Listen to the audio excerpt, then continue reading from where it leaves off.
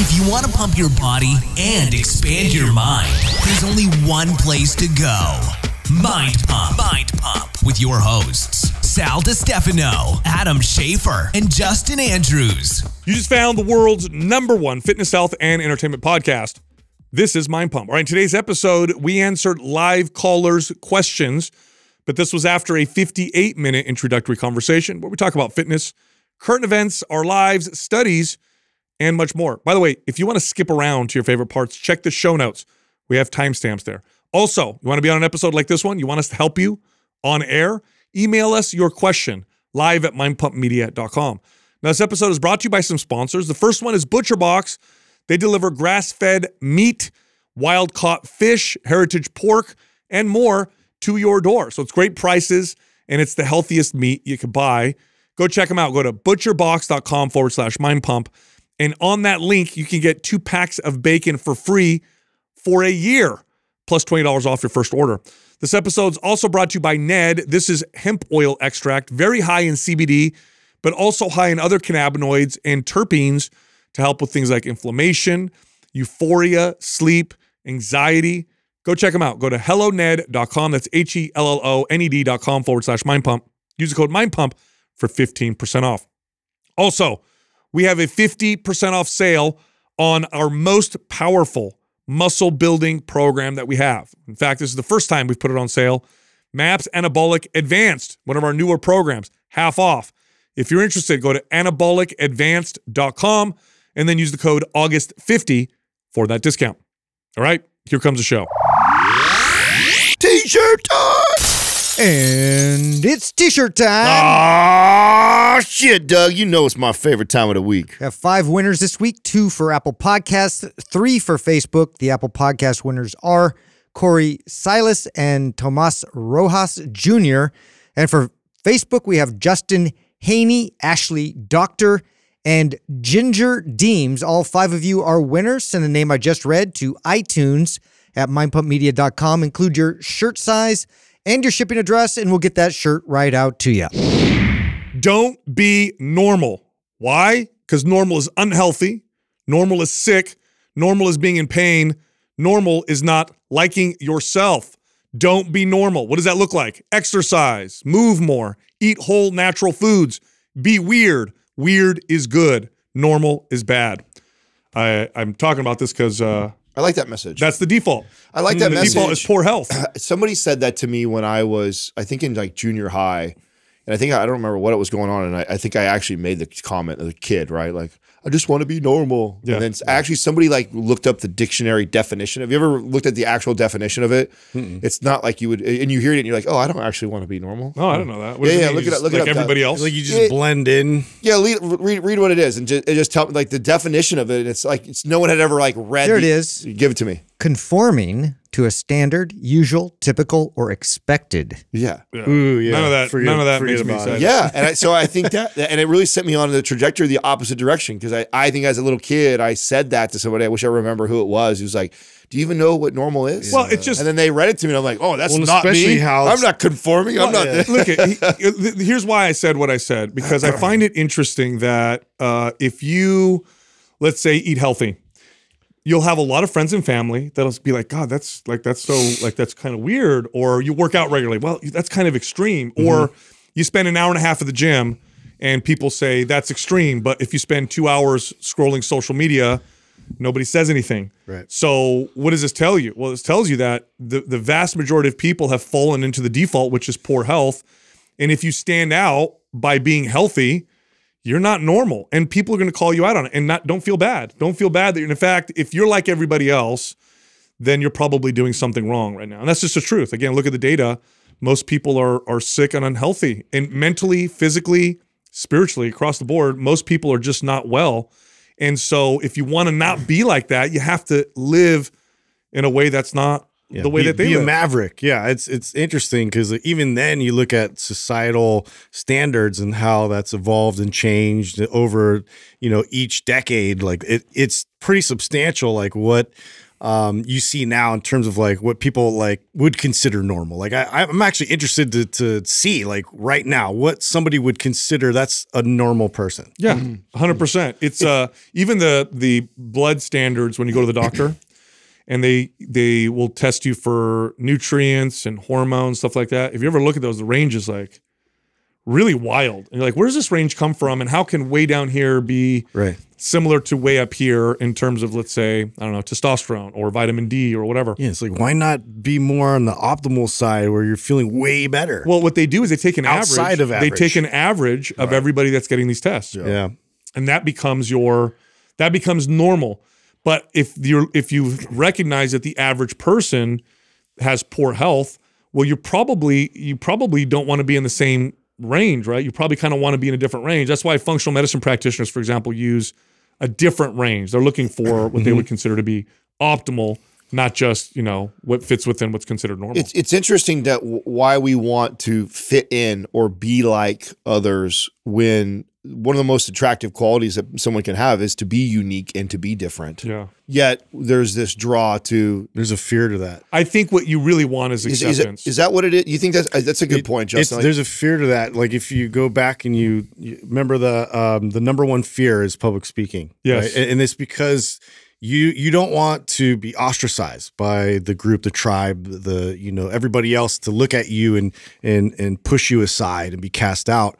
And so in terms of you being different and standing out and not kind of conforming and being a part of what everybody else is doing, that kind of puts you in that position where it's like you could just be cast out. Yeah, so and it's very clear as to why it was a death sentence for most of human history. And it still is. Right. But if you're ostracized from your group, you're dead. Yep. You're not getting food, you're not getting shelter. If someone attacks, you're gone. You may get attacked by the group that ostracized you. So that's why it's the number one fear is the risk of speaking and lots of in public and lots of people not liking you. It feels so overwhelmingly scary because of what the potential ramifications of that used to be, at least maybe not so much today, but what they used to be. So the other thing too, you know what's interesting though is that if you let's say public speaking or being different or weird, if you own it and you're confident with it, whatever it is, even like the failure to be good at speaking, but owning it and being confident in it, or changes it, doesn't or it? this weird, look that you have with it, or a scar, or any. If you rock it with confidence, right, or a style that you're doing that nobody else is doing, if you do it with confidence, it tends to attract a lot of people. If you do it in fear, or you do it in shame, or you do it like I'm embarrassed, and then it does tend to ostracize you. It's funny how the same situation, somebody either failing, looking different, looking weird, if they own it and they're confident about it, that is me, and I am terrible at speaking, or I am wearing these clothes because I don't give a fuck. Or if you have literally flip it on its head, 100%. Yeah, it's like you really have a choice on what direction that leads for your life. Is like either it's going to send down this path of victimhood and feeling sorry for yourself and why do I look this way and why am I so terrible at this, versus just like owning it, accepting it, and saying that this is what makes me unique. Yeah, that's exactly kind of to the point what I was going to say, which is you just want to feel accepted. You're more likely to be accepted if you're confident with how you are. So like back to fitness, if you're just getting started and you start working out and you're doing it on a regular basis and you start eating healthier, and then you have friends and family that are like, God, that's so extreme. Like, what are you doing? That's so weird, right? If you're not confident with it, like you could definitely fall back into old patterns, or you'll only strengthen the fact that you are not doing great to the person who's saying that. Now, if you're confident with it, it doesn't bother you. Like, oh yeah, it is a little weird. I know most people don't get up in the morning to work out, but I really enjoy this. And you just do it anyway. You actually start to attract people in your direction. You start to get, and this is the whole point of this is, if we have enough people who are confident and secure with not being normal in the sense of being healthy, and the practices and behaviors that lead to good health, you'll attract more people to move in that direction. And we could potentially make it normal. Yeah. How great would that be if normal was good health, not poor health? Yeah. How amazing would that be? Awesome. And now, what's funny about this is another thing that got me thinking with this is that trainers and coaches and gym owners, you'll hear sometimes say the following. In fact, this was said a lot when we used to manage gyms at 24 Hour Fitness, that what are we doing today? We're going to save and change lives. Save and change lives, right? Remember that? Mm-hmm. And sometimes people laugh at that, like, come on, you train people, like they work out. What do you mean? Nobody would say that to a doctor or a surgeon who is, somebody goes into the hospital because they got shot or they had a heart attack or they're in diabetic coma and the doctor saves their life. Oh, they definitely saved their life. But what would prevent them in many cases from getting to that place with the chronic illness examples I gave would be fitness and health, better practices. So it's like you drive off a cliff and you crash and you go to the hospital because you're injured and someone saves your life. What about the guy standing at the end of the road that says, hey, slow down, you're going to drive off the cliff, go this way?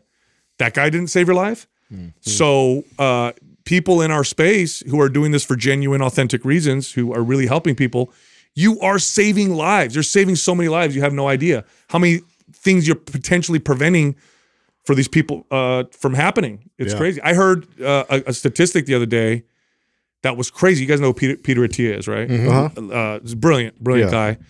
And he said, and he said the following. It's true. It's crazy because he put it in an amazing context. The difference between you and someone else having diabetes so bad to the point where they lose digits, they lose fingers and limbs, or have severe cognitive impairment. The difference between you and them is a teaspoon of sugar in their blood. That's it. Really? A teaspoon of sugar in their blood is the difference between you and somebody who's losing fingers because they have such poor ability to manage blood sugar. How crazy is that? That's now, he went on to make the case that the most effective, powerful thing you can do with that is to build muscle, because muscle is a storage vessel for sugar. So it's like you have a bigger storage vessel, then you can take that sugar out of the blood and it gets stored in muscle. And plus, muscle is insulin sensitive. But how crazy of a statistic? Yeah, no, you got my brain spinning right now. So what is the average person, average healthy person, have a total of sugar in their blood? If it's when you fast, you want to be below 90. Essentially, is the number. Below 100, below 90 is what they'll say. No, I know, but from a teaspoon perspective, no idea. Yeah, that's right. I have no idea. I don't know. I've never heard that before. Yeah. So it makes now he knows his shit, so I'm not going to question it because that's what he does. Yeah. But so I have no doubt that it's accurate. Right. But that's crazy, just a teaspoon of sugar in your blood. Yeah. That's a crazy insane. Perspective with that. Yeah, that's crazy. I know when you use that number, Doug, when they measure your blood sugar, what is the units? It's like 90 or 100, but what is it measuring? Is it? Can you look it up? Yep. Look up blood sugar readings, and then see what it's like. Is it per? Like what are the NLs? Not nanoliters? Is that what it is? Nanogram. See what it says. I don't want to say anything that's dumb. Let me do that. Okay. I'll just throw out random shit. So we got millimoles per liter or milligrams per deciliter. Milligrams per okay. So I have no idea what that means exactly. Okay. So it says here a blood sugar level less than 140 is normal. A reading of more than 200 after 2 hours means you have diabetes. So it would be 60 milligrams per deciliter, right? Is the difference between diabetes and what they say is normal. Although I think a little lower is probably better. I mean, that's just such a small percentage. Yeah. Right? And what would 60 milligrams per deciliter look like? Or what would even 100, right, milligrams per deciliter look like in the blood?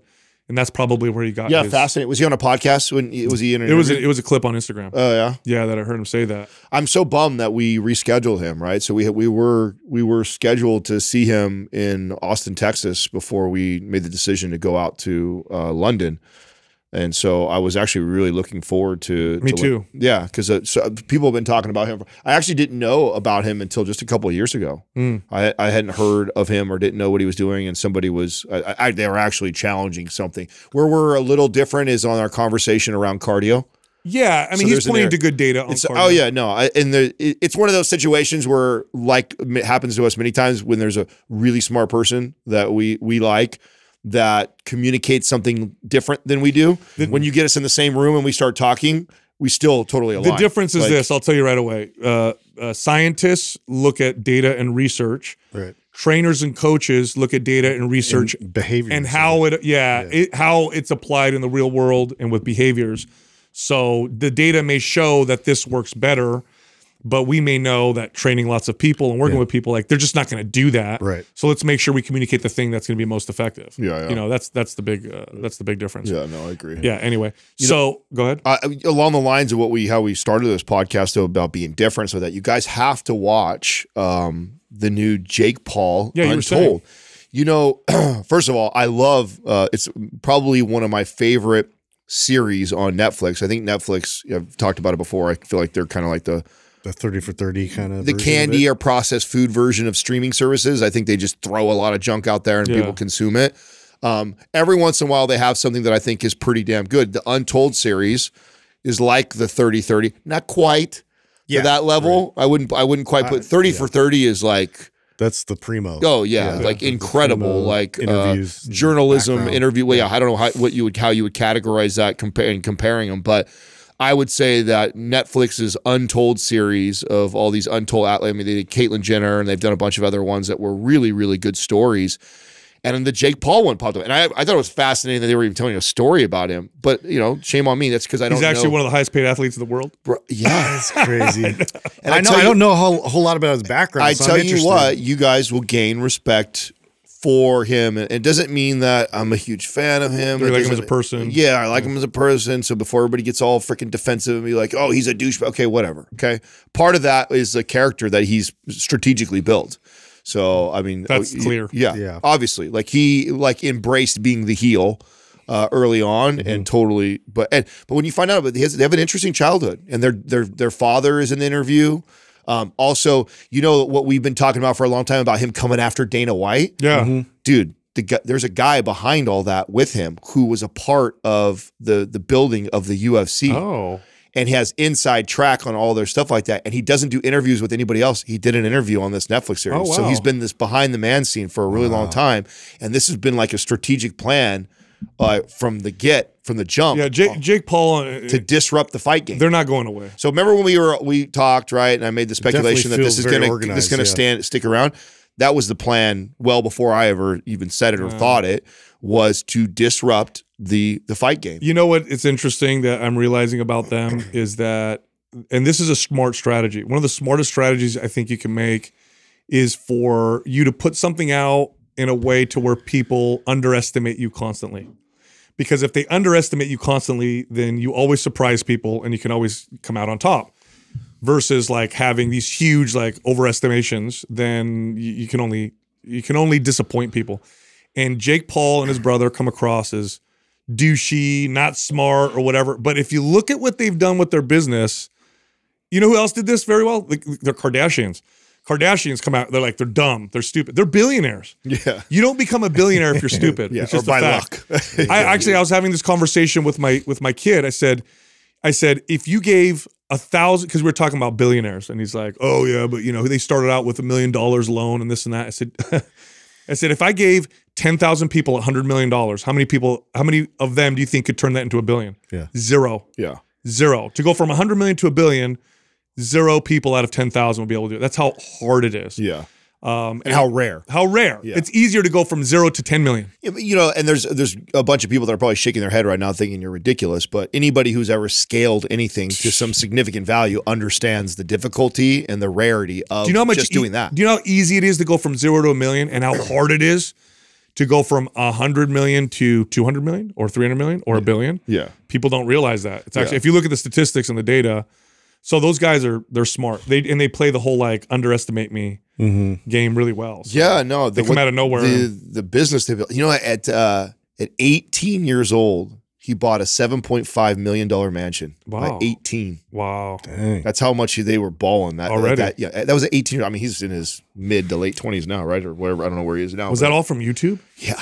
Wow. Well, I mean, yes. And so they were like the word influencer came from them. Oh. So they were the first kids to go Thanks for viral. He tells a story. It's Yeah, it's a really cool story. Not to spoiler alert, like share too much about go watch it. It's worth it. But he talks about when they first started giving advertising money to people on like YouTube. They were like the first. And he goes, I remember I got paid $500 for some, I forgot what product it was to talk about with that. And he was like, oh my God. And then somebody else called them and he said, he was on the phone with his dad and he's like, well, what do we want? Just say 5,000. So he's like, yeah, that'll be 5,000. I'm like, okay. And he's like, what the fuck? Like blew their should ask for more. Yeah. Like, oh my God, they're going to pay us $5,000 for that. Like it blew their mind. That's crazy. This thing, because they were all just on this mission to gain popularity through, Vines and YouTube video clips and stuff like that just early on. And, they were getting just 1,000 video views and so that. And that was a huge deal. Wow. It's another good series on, did you start the cult series yet? No. I hate you. I know. Yeah, I'm watching no, it's like, that's built for me, dude. That was made for you. I'm on episode 3 right now. Okay, so there's a series like How to Start a Cult, I think it's called. So what do they start with? Bro. Like, who are the ones that the Charles cults? Manson. Okay. They talk about Heaven's Gate. They talk about, I forgot his name. 'Cause I've watched Jim Jones. I've watched Jim all Jones. these cult, like every single documentary you think of every cult. Like this is all new for me. So. It's insane the power that people can have over others. Charles Manson, I knew that story, but then they go into more detail. Crazy fascinating how he took like middle class, normal kids, girls, like normal, and turned them into murderers. Wow. They actually went in and murdered for him because of the control that he had developed over Did they get into his use of psychedelics? He and did. everything? Yeah. But That's actually the tipping point of him like really because he was doing a lot of other manipulative stuff that wasn't that crazy before. And then the psychedelics and stuff like that really took him over. Jim Jones story. Wow, was because crazy there's a too. book. Also, Jim Jones, same thing. Psychedelics took him over the edge. Yeah, that's it. That was a crazy story, the Jim Jones one. Yeah. I didn't know the full story. Yeah, I know the Jim Jones, so I knew he built Jonestown, took all of his followers there, and then people couldn't escape because he was like, So, nah. okay. And then I didn't know this. A California congressperson flew there because people were writing letters to go check it out and everything and filmed cool. with the film crew and everything. Everybody was acting normal. Yeah, and then he got a little letter that said, please help us escape. Yes. He confronted Jim Jones. And then some they people left. On the way out, Jim Jones had his people shot him, machine gun everybody, and killed a congressperson. I thought it was I didn't know poison Kool-Aid. No, well, okay, well that happened later, but this was like when they started to kind of like really peer into what they were doing down there, and then it was like this whole news crew that went with them to like kind of film everything, and then they left, and then they literally opened fire on them, dude. As they were leaving. A congressperson. So the thing that I find interesting, and you just touched on it, was the psychedelic thing. So it almost seems like you've got, and by the way, the part that felt a little weird is like, I think I recommend the book, How to Win Friends and Influence People to like everybody. As like, and that was a cult leader favorite. Yeah, it's like a cult leader like book. Like that is like the blue. It's one of the top 100%. books. One of the top books rented in prison. Wow. It's How to Win and Influence People by what's his name? Dale Carnegie. Yeah, Dale Carnegie. Thank you. Well, you know why? Because it's effective. You could use it for good or bad. So sure. You can use it to you can wield it for good or bad, right? So anyways, the thing that the common thread that I thought I saw is like these guys gain all this power and become great leaders, great as in not good people, but great as in like effective. And then the drugs come in, and then that's when they go crazy. And what I think is that, knowing my experience with stuff like that, is I think you become a little delusional on who you are. And I think they start drinking their own Kool-Aid, believing their shit that they've been selling to people to manipulate them for years. Then they go over the deep end and think they're a messiah and shit. Yeah, you guys know the MK Ultra CIA connection to all that? Yeah. Do they get into that? No. Of course they don't. No. Yeah. Yes. Tell me why, Justin. Yeah. There's a book on it. It's called Chaos. And it kind of goes into that whole thing where like they were paying attention to Manson. And I don't really know the whole background. I haven't read the book or anything, but I heard like there's a lot of like connections there of them being able to find him and like see how, they actually like look and screen and find people that have that kind of charisma. And then I'm pretty sure like he was part of the experiment. Oh, interesting. Wow. Yeah, they definitely left that out. Well, so all these cult leaders start out with being extremely narcissistic, like to the unhealthy degree, right? Because there's a level of narcissism that's healthy, but it goes in the extreme where they really believe that they're so special, and then it gets amplified because then people start to buy their shit, and so then it just confirms I am this chosen person, I am special, and then it just spirals out of control, and it turns into something absolutely crazy. That's where I think the drug part kicks in. Is it seemed like the timeline on all of these crazies was like they were kind of leading, kind of manipulating. It was like whatever, but not doing anything crazy. And then all of a sudden they get introduced to drugs and psychedelics, and then all of a sudden start. There was this one dude, I forgot his name. I can't remember his name. I only saw half the episode, but he was he wanted to be a dancer and a model. He was born in Venezuela. Maybe Doug could look it up. It was on How to Start a Cult, maybe episode 3. The guy's from Venezuela. And he was a failed artist, a failed, actor. He thought he was so good looking. So then he went into porn, failed at porn, which is like, how do you fail at porn? But anyway. Failed at porn. Failed at porn. And then he started this damn it, Jimmy, it's the wrong hole. Jaime Gomez. Jaime Gomez. Then he started this new age spiritual movement. Yeah. And it was like he had like actors and artists and whatever become a part of his cult. And then they built him this like amphitheater, and they all had to do ballet, and as you're watching this, you're like, damn, dude, like at some point they completely lose like critical thinking. Yeah. Like I'm watching this like, aren't you like, this guy's making you all do ballet as part of his new age religion, and you're all having to take care of him and massage him all day?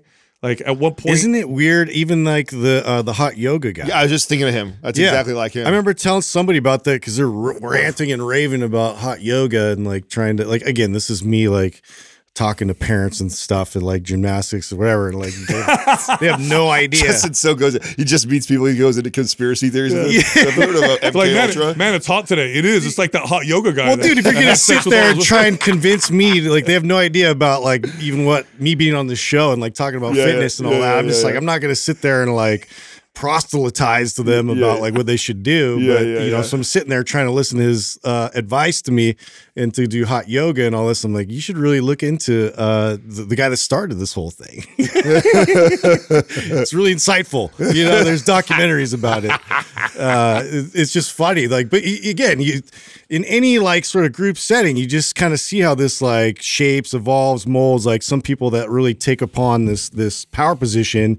And, inevitably how that kind of leads into a lot of sexual stuff like abuse. It's always like dude, that. It's just like, especially if it's a male leader, obviously, it's just like, it's so crazy that that this is like the playbook and it's repeated. So do you think that they go into it like really wanting and seeking that, or do you think over time they kind of drink their Kool-Aid? No. So what's happened, and this is a common theme in all of them, is they believe to be special. Mm-hmm. Then they kind of get confirmed. Yeah. And then at some point they realize that the means justify the ends, right? That's the right phrase, right, Doug? Means justify the ends. Mm-hmm.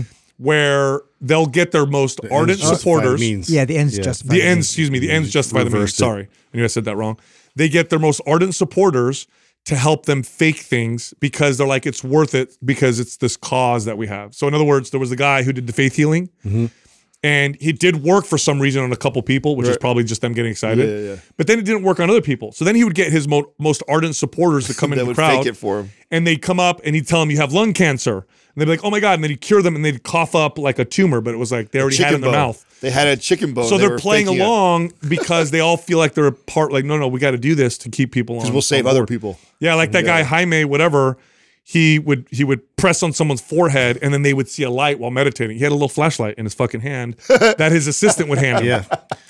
Dude, okay. I saw the light. It was real, and they were helping him to trick all these people. Yeah, it's crazy. And at that point, it's so interesting. You go all the way through history and you look at magicians, and like the whole thing is to be able to like present this somewhat mysterious, like I can't explain it kind of a phenomenon. So then you just like you get that hook, and then it's like this is power now in your pocket, and you realize how you can like steer and manipulate people just based off of like whether it's a trickery or whether it's like charisma or like whatever it is. Like you're gonna find that sort of button, and it's just so interesting for me to see how groups of people can just be swayed and manipulated. Oh, have you guys ever been in person and like experienced something like that, like really, hypnotism and all anything like that, where you see like the whole group just get bought in, like weird shit like that? I mean, I grew up going to. I mean, there were some churches you said that. Yeah, right? I mean, we went to like I don't know 8-9 different denominations as a kid, right? And my parents like bouncing from one to the next. And we were at this charismatic church which is like a Pentecostal type of church, which we've also done. And I remember being a kid and like I saw, what they call slain in the spirit, where they throw like this purple towel over their head and then push them and they fall over and start like shaking convulsions. People would start speaking in tongues and someone on the other side of the church would translate what they were saying. And you would see it all. It was wild. It was so funny. It's this weird group think. And it wasn't like I experienced that one time. Like we were a part of this church for like 2 years of my life. And so, now what were you thinking the whole time? I knew it was like, that's what's so crazy. When I was that little, like I knew better. I mean, I watched it influence my parents. I heard my mom speak in tongues like 6 months later. Like, you think you have the gift now too? Yeah. Like, come on, get out of here with that.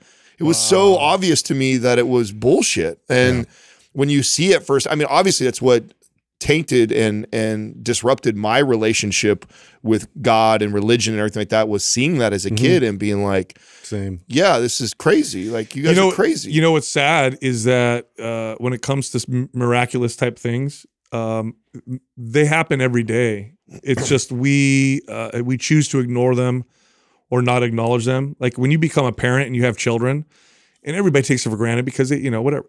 There's a miracle. There's miraculous things that happen. Like the connection you have for your kid. Like if you really think about it, like what is that coming from? This is insane. Like this is stronger than anything could ever potentially comprehend. Like that's a miracle that people are looking for, the weird, radical, crazy shit. Yeah, or they want to believe that they can harness it themselves, right? There's this narcissistic drive to think that you were one of the chosen ones, and in another way. Even though my mom or my family wasn't trying to get up there and be the pastors, like there's a part of them that got caught up in it. Wanted to be a part of it so much that now all of a sudden they're doing it. But I mean, I think back and like as a kid, you're scared and confused, you don't know what's going on. Yeah. As an adult, I think back and I'm like, oh my God, how hilarious is that this person like starts speaking like this out of nowhere, then someone over here translates. I actually did experience this once. I did. I went years ago. This is when I was an atheist. We went to his church show, and it was like before Easter or something like that, and it was for all families. It was a big ass theater. Okay, I'm not gonna say too much. It's around here, big ass theater, and it was a show to show the passions of Christ when he gets beat and whipped and whatever. Yeah. Now remember, this is like all family, like little kids, everybody. Yeah. It was the most gory, violent thing I've ever seen in my entire life. Really? Like, yeah, bro, he's getting whipped and with the cat o' nine tails and blood, and his skin gives. I mean, it looked like real. Like they spent a lot of money. Like skin is tearing off his flesh, and he's getting beaten. And there's little kids there watching. The Mel Gibson and version. My kids were there, and I look over at my kids, and they're like, what are we watching? And I remember I covered their eyes. Yeah. And we left, and I got in a huge argument with the people that brought us. I'm like, what makes you think this is okay to take a little kid to watch? Just because, but it really happened. So did the Holocaust. So did a lot of shit. Yeah. This is inappropriate. I said, the only reason why this gets a pass is because it's been cloaked in under. Oh God! Talk about like. I was so mad. Talk about really confirming your atheism at that point, right? It did. Yeah, I bet it did. It did. It pushed me in the opposite in that direction. I'm so sure strong, it did. I'm sure it did. It would do the same thing for me. It's crazy. Too. I know. I got to ask you a question, Justin. Be honest. Yeah. Is part of the reason why you're so interested in cult leaders and stuff, in like their methods, is it because of Adam and I? I'm always keeping you guys in check. You have a little bit of the gift. Along those lines, I want to know at what point in our relationship, because we go so far back, did I pass the test, right? Because do you remember? Was there a moment? Because Justin is you're like, harsh, oh, he's a harsh critic. I'm very skeptical. Yeah, he just barely started liking Sal. We're on year 8 together. It took me 7.5 years to get him to like me. I don't know. It wasn't very long. I mean, it was probably a year. Like I just kind of like waited out. Yeah, you're like, I worked for you for a year, Make bro. Sure that like you're on point. I don't know. Like that's the thing. I'm always reading people. That's what people don't understand. Like maybe I don't say a lot, but I'm reading. And I understand like that's true. What you're doing, like how you deal with people. I watch you, and that's true. I mean, like I don't say a lot, but I'm very observant and I'm listening, and so it's like. Yeah, I don't know. I don't know why that is. I think too because of our backgrounds and like being in a church setting and like all these things. And like I had nothing better to do. And so I was just really interested in people. And then I would look and see like who was on stage, what kind of music they're playing, like how people were reacting to it, like throwing their hands up, like, and I was always like very interested in like why is that affecting them? And then I would see that same sort of like delivery from somebody else, like a politician, or I'd see that same delivery from the teacher. And so I was just kind of like connecting dots with that. I don't know why. I just have always been really interested in that, and like too, like how people perceive me, and I liked being very I guess more of like wallpaper, if you will, like unassuming. Sometimes, yeah, very unassuming, like very much like so they could just be themselves in front of me, and so that way I'd know who you are. That's I think the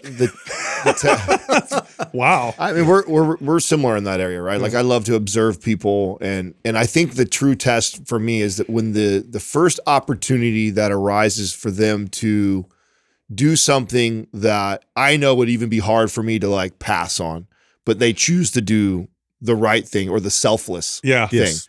Right. That's always like the thing for me. It's like I'm attracted to people that have that charisma and have that those leadership qualities. And I'm observing, I'm watching. Then a moment will always come where what kind of choice are they going to make right now? 100%. Right. And I know like, ooh, that would be hard. I know. Part of me, I would be tempted to want to do that or what that. And so I know that's like one of those moments. 100%. And then what will tip them over into somebody I really like and respect is like, they take the harder choice. Yeah. They choose the harder path because it's the right path. It's the selfless path. And it's like, ooh, okay, that person has character. Somebody who turns down money to do the right thing. That's a big one for me.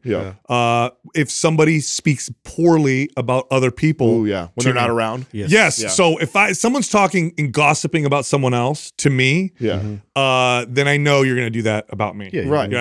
But on the flip side, this is a great character. This is a great, when I see someone has good character where they don't want to gossip. They'll be like, well, they're not here to defend themselves, or, I used to work for this person, so I don't necessarily want to say certain things because I respect them. Like when someone says that to me, I'm like, okay, that's or they defend someone who you mutually don't like. Yes. Right? So let's say we both agree that we don't like them, but then they still come to the defense. Well, maybe that we don't know what he went through that day, or we misinterpreted and his real meaning. Like I like to give people the benefit. And so if you have that character too, where you have somebody you're with, you mutually dislike somebody else, but then you have the type of character where you'll still stand up for even someone you don't like. Totally. Right? Yeah. No, full disclosure, Justin's my grounding barometer for sure. 100%.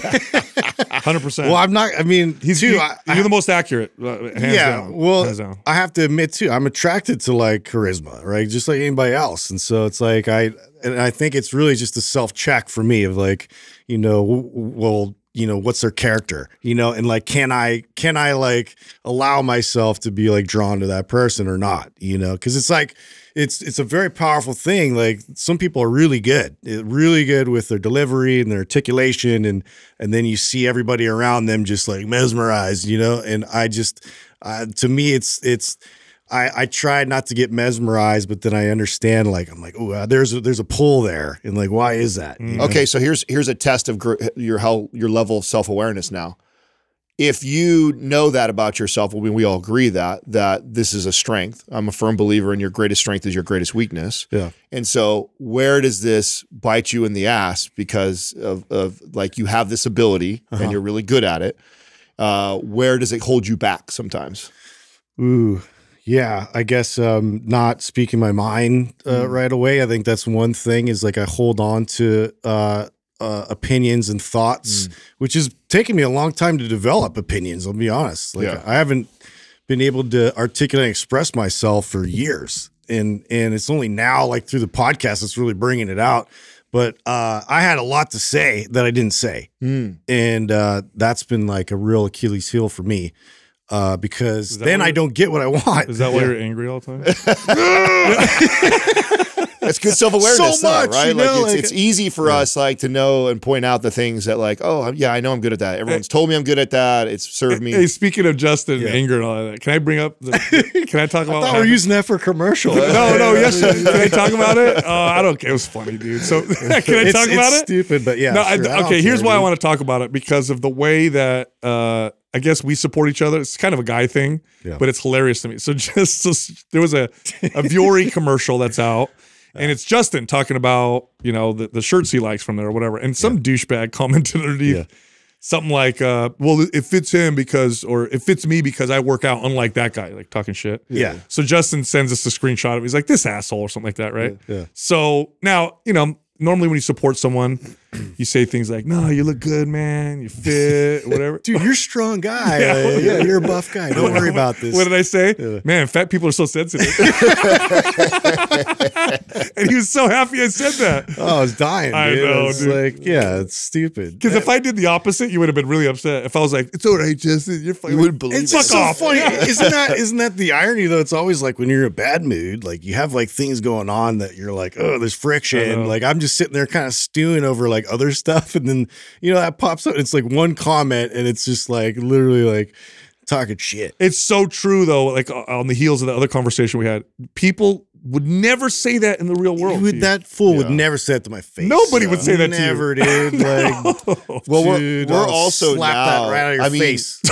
there was a time in this journey of like building this thing that I actually thought, man, are we going to get so lucky that we build this big thing and and we don't really get a lot of hate? Like, is that like everybody else I know that it's like huge, like they have almost as much hate as they have love. Yeah, like equal parts. Yeah, and I mean, and the confirmation of that is like watching the Jake Paul thing and I mean, boy, they're hated as much as they're loved. You know what I'm saying? Like we get almost no hate. We don't, and it's really more recent than I have in a long time. And I just think that's still so tiny. It is. It's so tiny. I can remember. Which is why I always like when those moments happen, I try and like calm the fuck down. Like it's inevitable. You know what I'm saying? You're reaching millions of people. Like they're not all gonna like you. The likelihood of you, I mean, think about the biggest perspective I ever had was when I was in that arena when we were first coming up. And I remember we had just seen the stat. This was back when we were only getting like 60,000 downloads an episode, which was like a huge milestone, obviously, back then. And I was like, dude, that is like 2 of these basketball arenas. Like all in here. The likelihood that all of those people are listening to me and that all of them like me, like no, it's so not likely.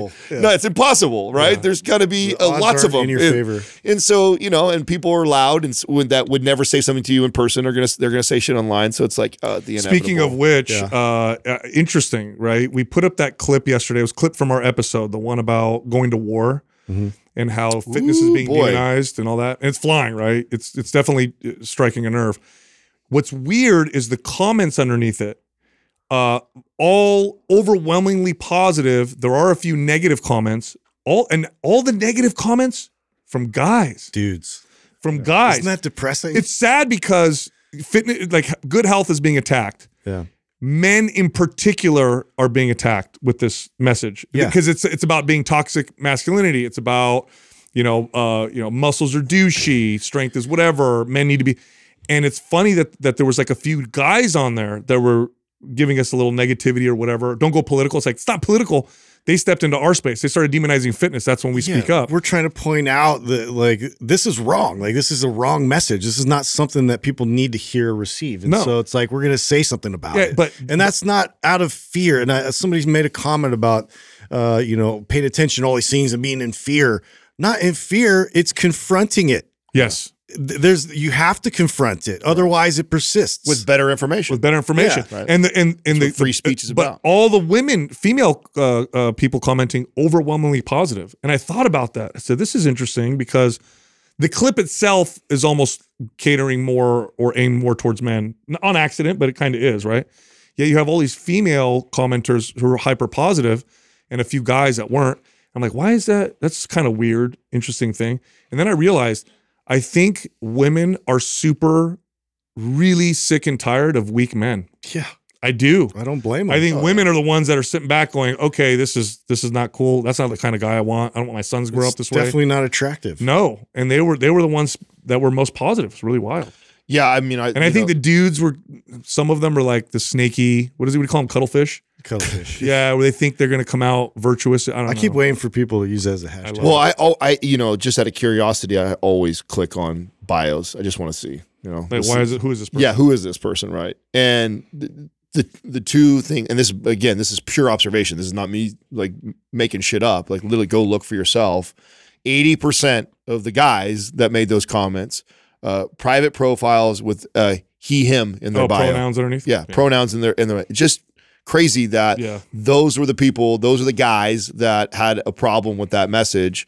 All the rest were on board with it, and most all, I think I saw maybe one or two girls, and even the two girls that made comments on it, they weren't necessarily negative. They thought, I don't really see much of that. It was like that. Yeah. It wasn't like, this is stupid. You have only these dudes. That it's so interesting to me because obviously social media does this. You are celebrated for your either opinions or what you say is good or wrong, not for what you actually do, because nobody can see what you do. Mm-hmm. So it's all about what you say you do or what you say you care about, right? That's what the term virtue signaling comes from.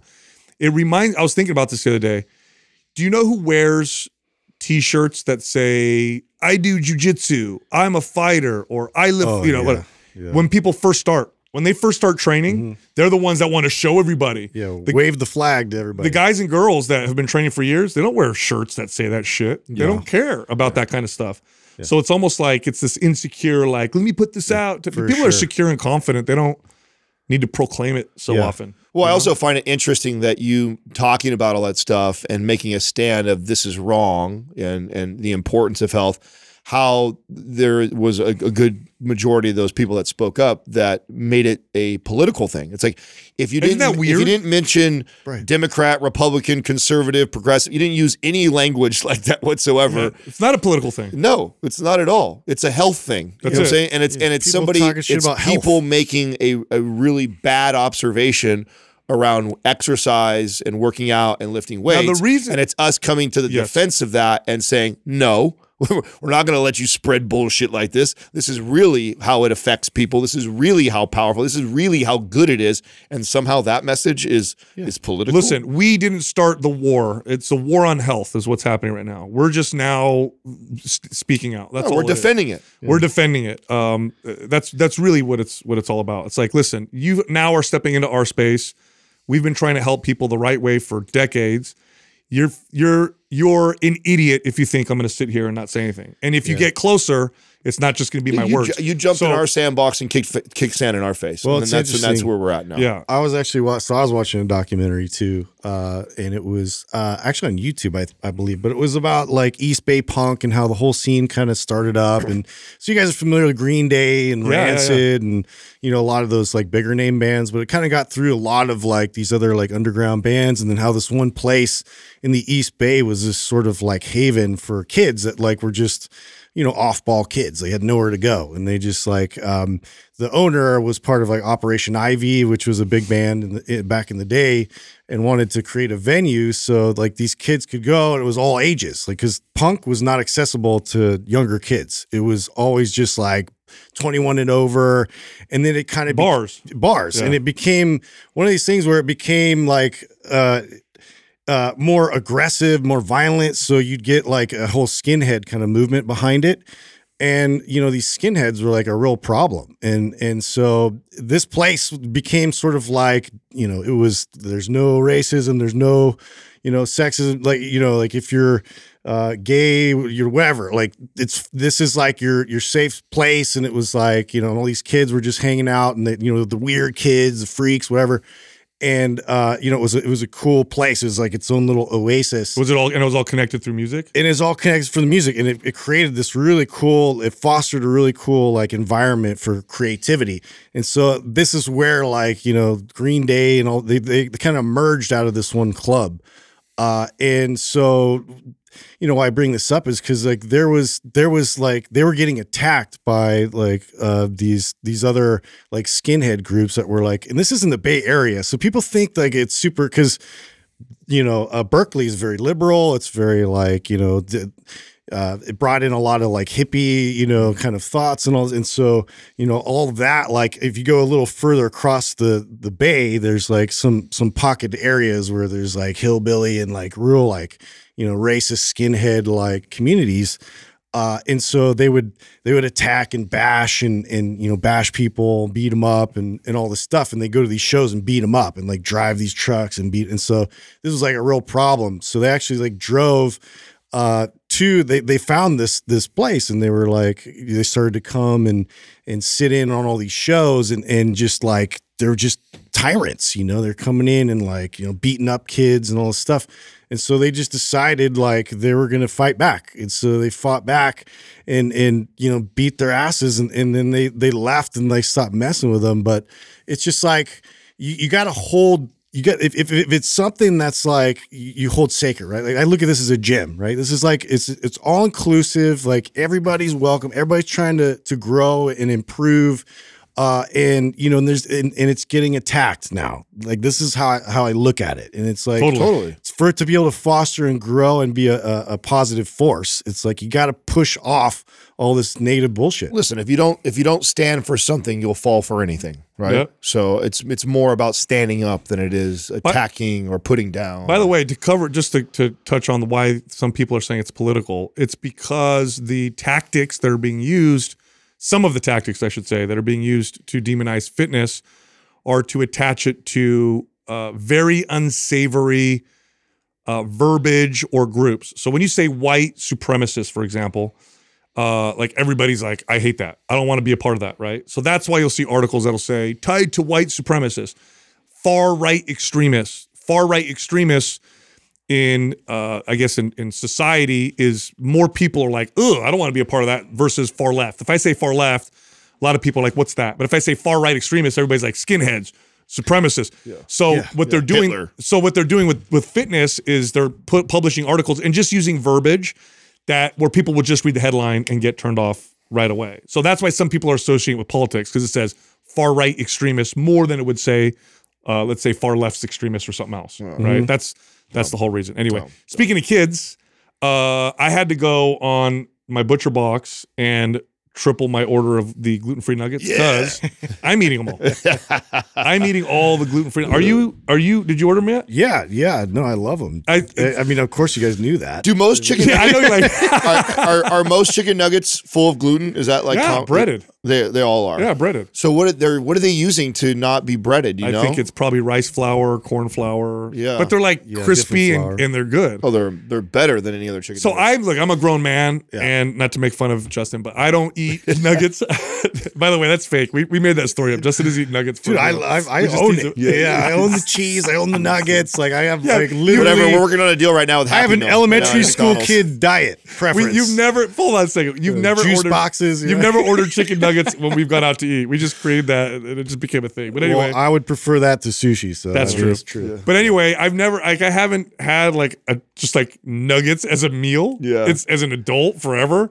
That's what I'm doing with these gluten. I actually haven't done that, and I'll eat like 15 of them. Yeah. And it's like protein. It's really good, and it's gluten free. So they just bumped our box size up, so I might have to do the same thing. That's another reason why I triple. Yeah, because right now I get yelled at from Katrina if I eat that. That's his staple like meal for him. He eats those chicken nuggets on the regular. It's like his favorite thing. Dude, speaking of like, because you talk about gluten and it made me think about gut health and stuff. Bro, this is how big of a deal, and people who dealt with this understand, but people who've never dealt with this don't get this. It's such a big deal. Gut health is such a big deal and makes such a huge impact on your body's performance, and health and muscle and fat loss. Like, it's insane. So I've dealt with gut issues on and off for years and years and years, decades.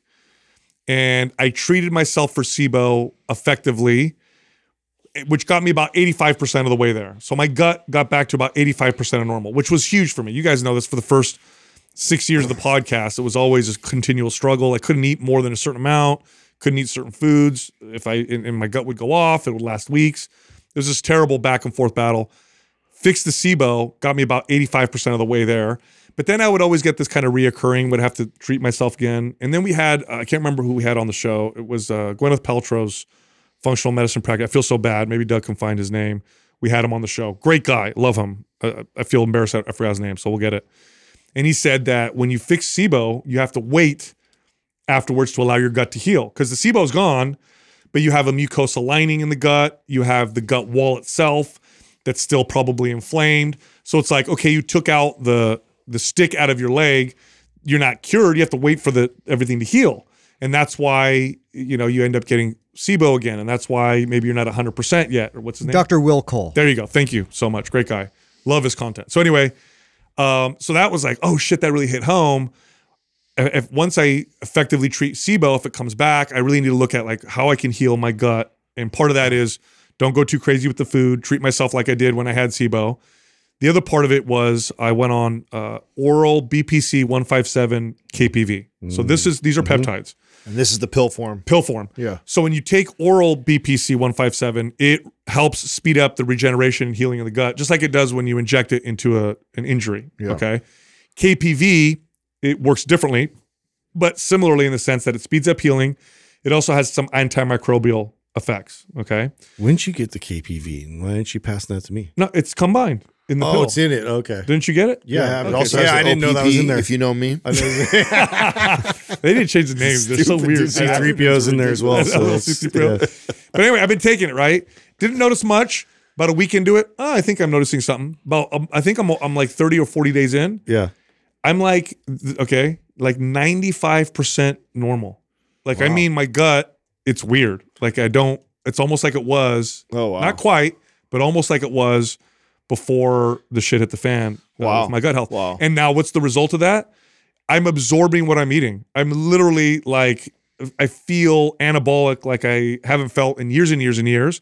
Why? Because I can push the calories and I don't hurt myself. I don't get bloated. I don't get anything. Wild, right? That's exciting. Yeah. I know. You touched on something I think is such an important thing I just want to piggyback off of it because I've seen this happen with many clients, with family and friends that have struggled with like gut health. And they do exactly what you said, where they get they go to a functional practitioner, they get like, oh, you need to stay away from these foods or whatever.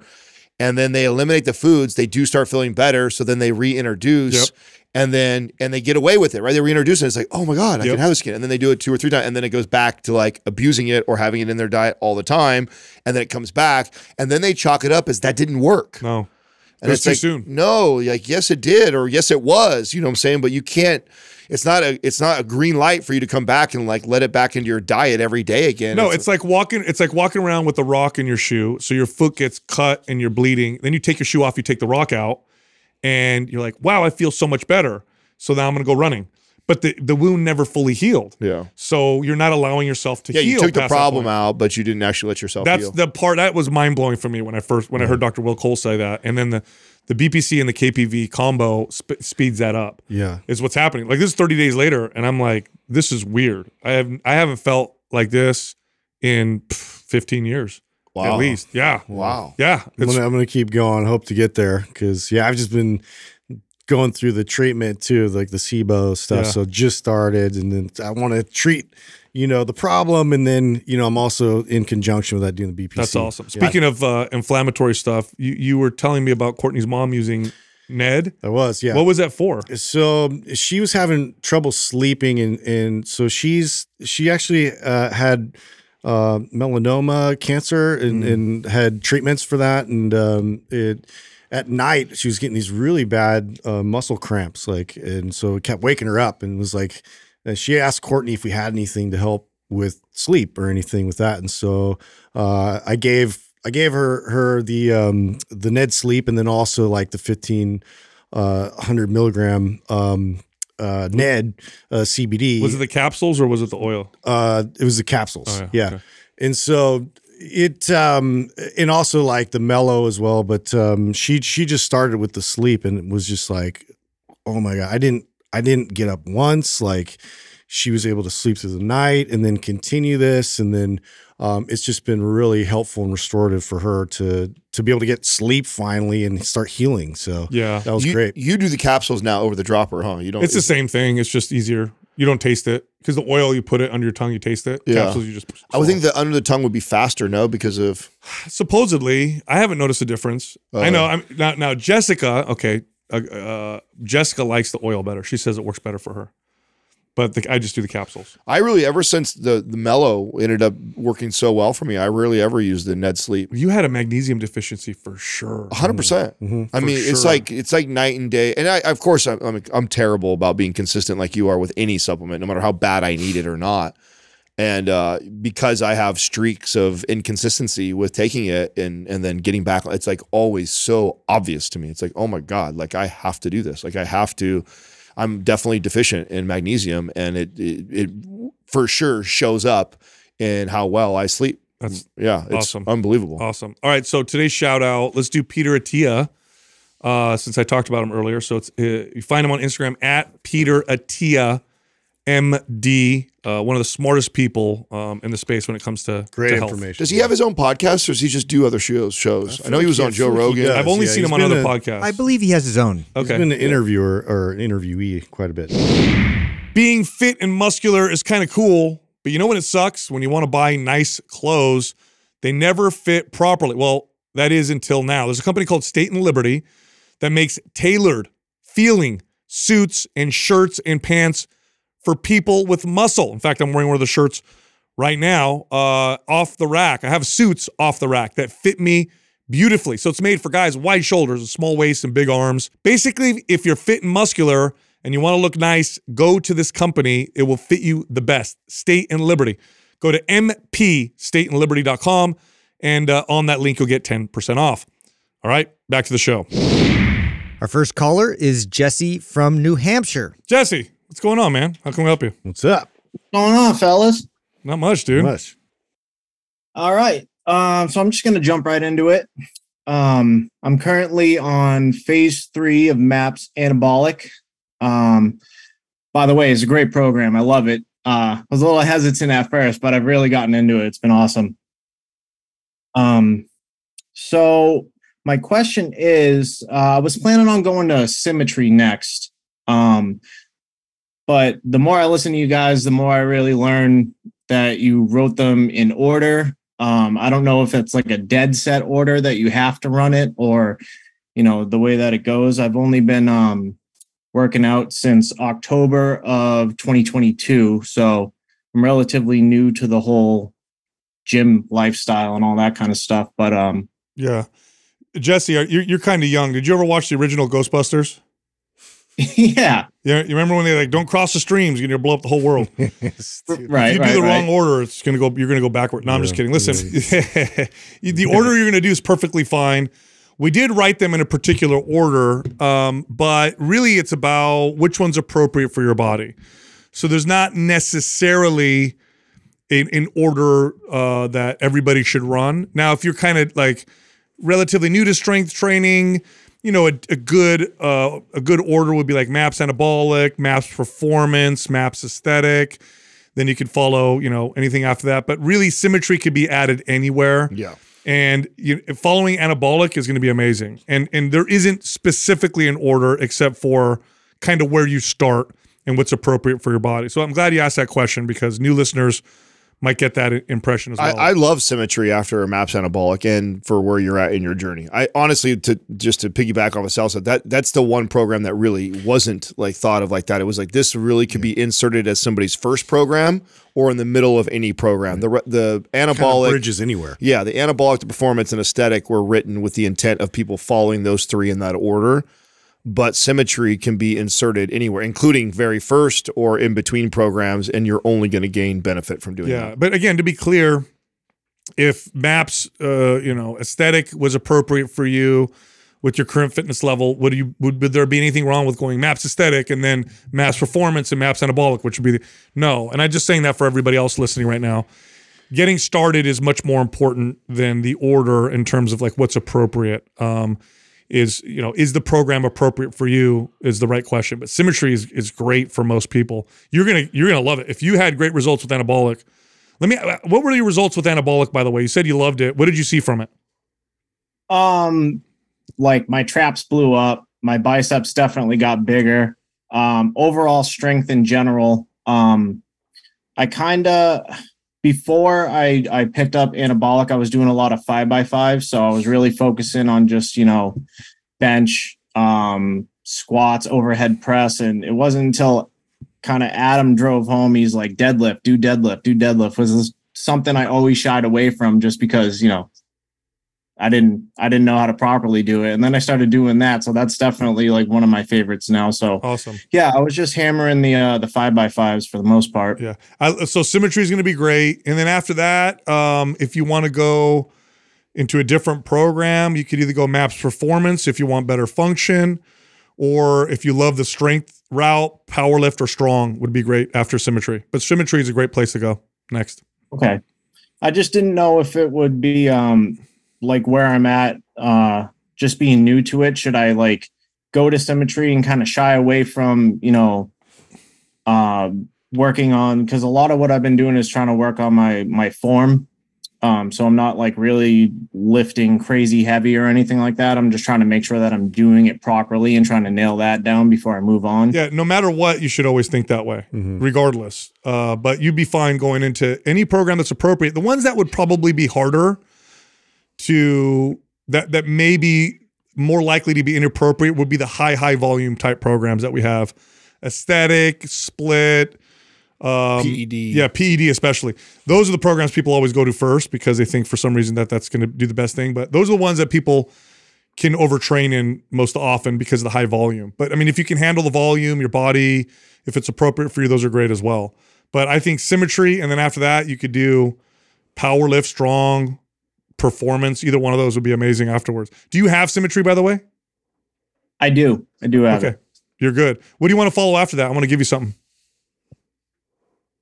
I don't know, to be honest. Like, I haven't really looked into to all of your programs, so I don't know what a lot of them entail, but like I would like to actually start like, lifting heavy and start moving the weight up a little bit. So whatever you suggest for that. Mass powerlift, we'll send that to you. So after symmetry, go for that. Awesome. That's great, man. You got it, man. Thanks for calling in, brother. Oh, hold on. I got the second part. Go for it. Sorry. All right. So the second part is with my diet and like my intake or whatever. And I've listened to you guys very, very specifically on, what is important. You know what I mean? Like protein intake, and just getting calories, like not leaving them super low, but getting them up to, a point that's, what do you call it? Reverse dieting. And then you can bring it back. So I've been struggling with that. From what I have tracked, I've been around like 2,300 calories and like 150 grams of protein, where I should be closer to about 2,800 calories and like 180 grams of protein, somewhere around there. I'm just struggling to really get to that point because I don't know, work's kind of crazy and can be all over the place from time to time. So I can't always just, meal prep everything, working late, getting home and all that kind of stuff. So I just looking for any tips on that. You're a perfect person that would, I don't know if you've been following long enough. I used to post this recipe for a shake, and I know it's been in our forum too. And here's an example of like how I like to use protein shakes, right? You need additional calories. You need a little bit more protein. It's hard scheduling wise, meal prepping wise. And so at the end of the night, I make myself like a, peanut butter banana protein shake that I blend on ice, and it's like a milkshake. And so that's like my last thing that I eat before I go to bed. So that's an example of where I would utilize a shake is with someone. Now, if you're getting 2 of your meals already from shakes or bars to get your 150 grams, then I might not go that direction. But if you're getting 150 grams of protein, mostly through Whole Foods right now, then I would just add a shake in the evening like that, and that'll hit your target. Yep. Okay, so that would be, like you're saying, the appropriate time where to throw a shake in there. Yeah, totally. Sure.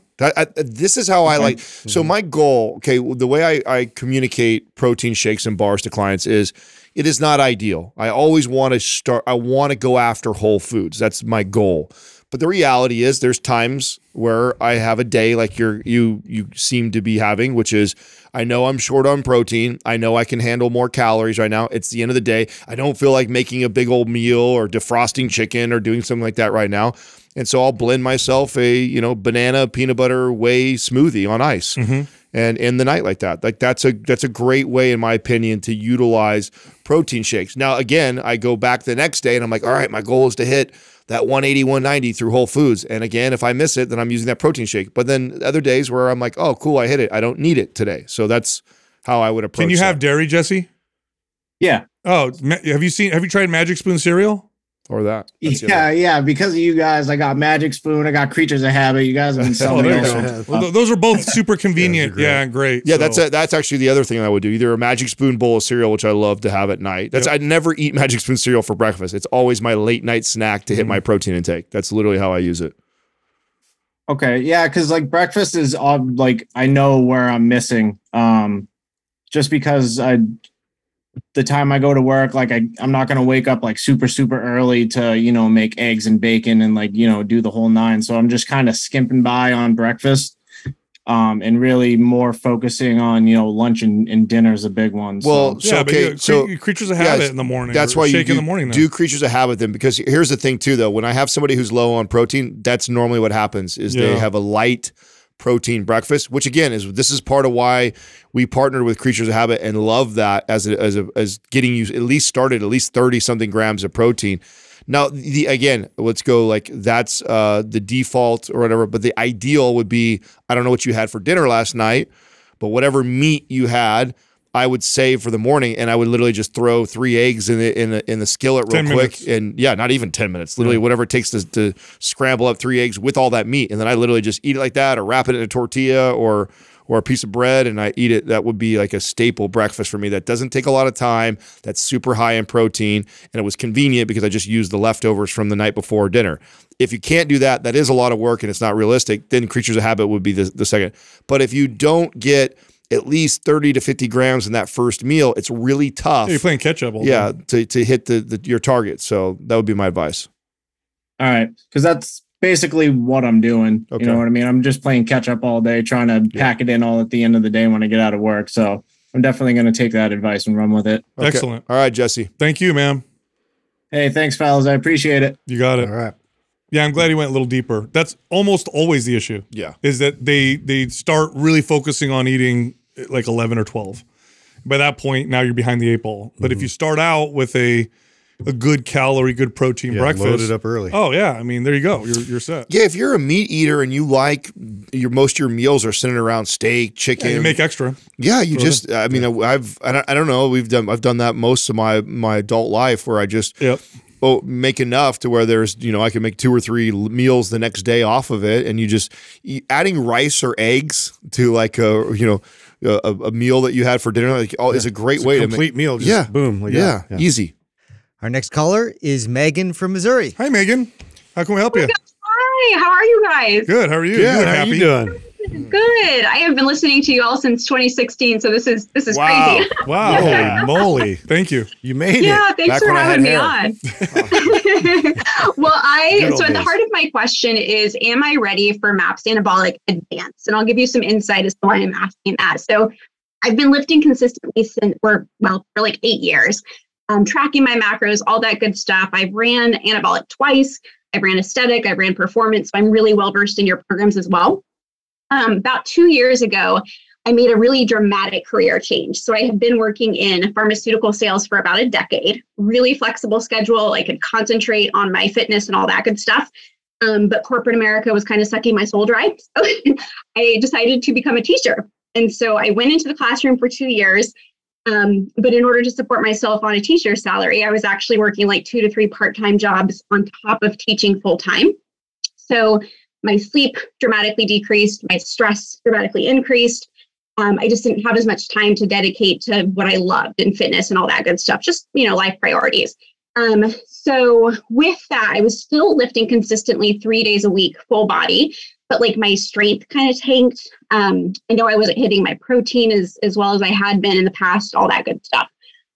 So in May, I decided to actually transition out of the classroom. I'm now working for a curriculum company. So it's totally remote, work from home, much more flexible with my schedule.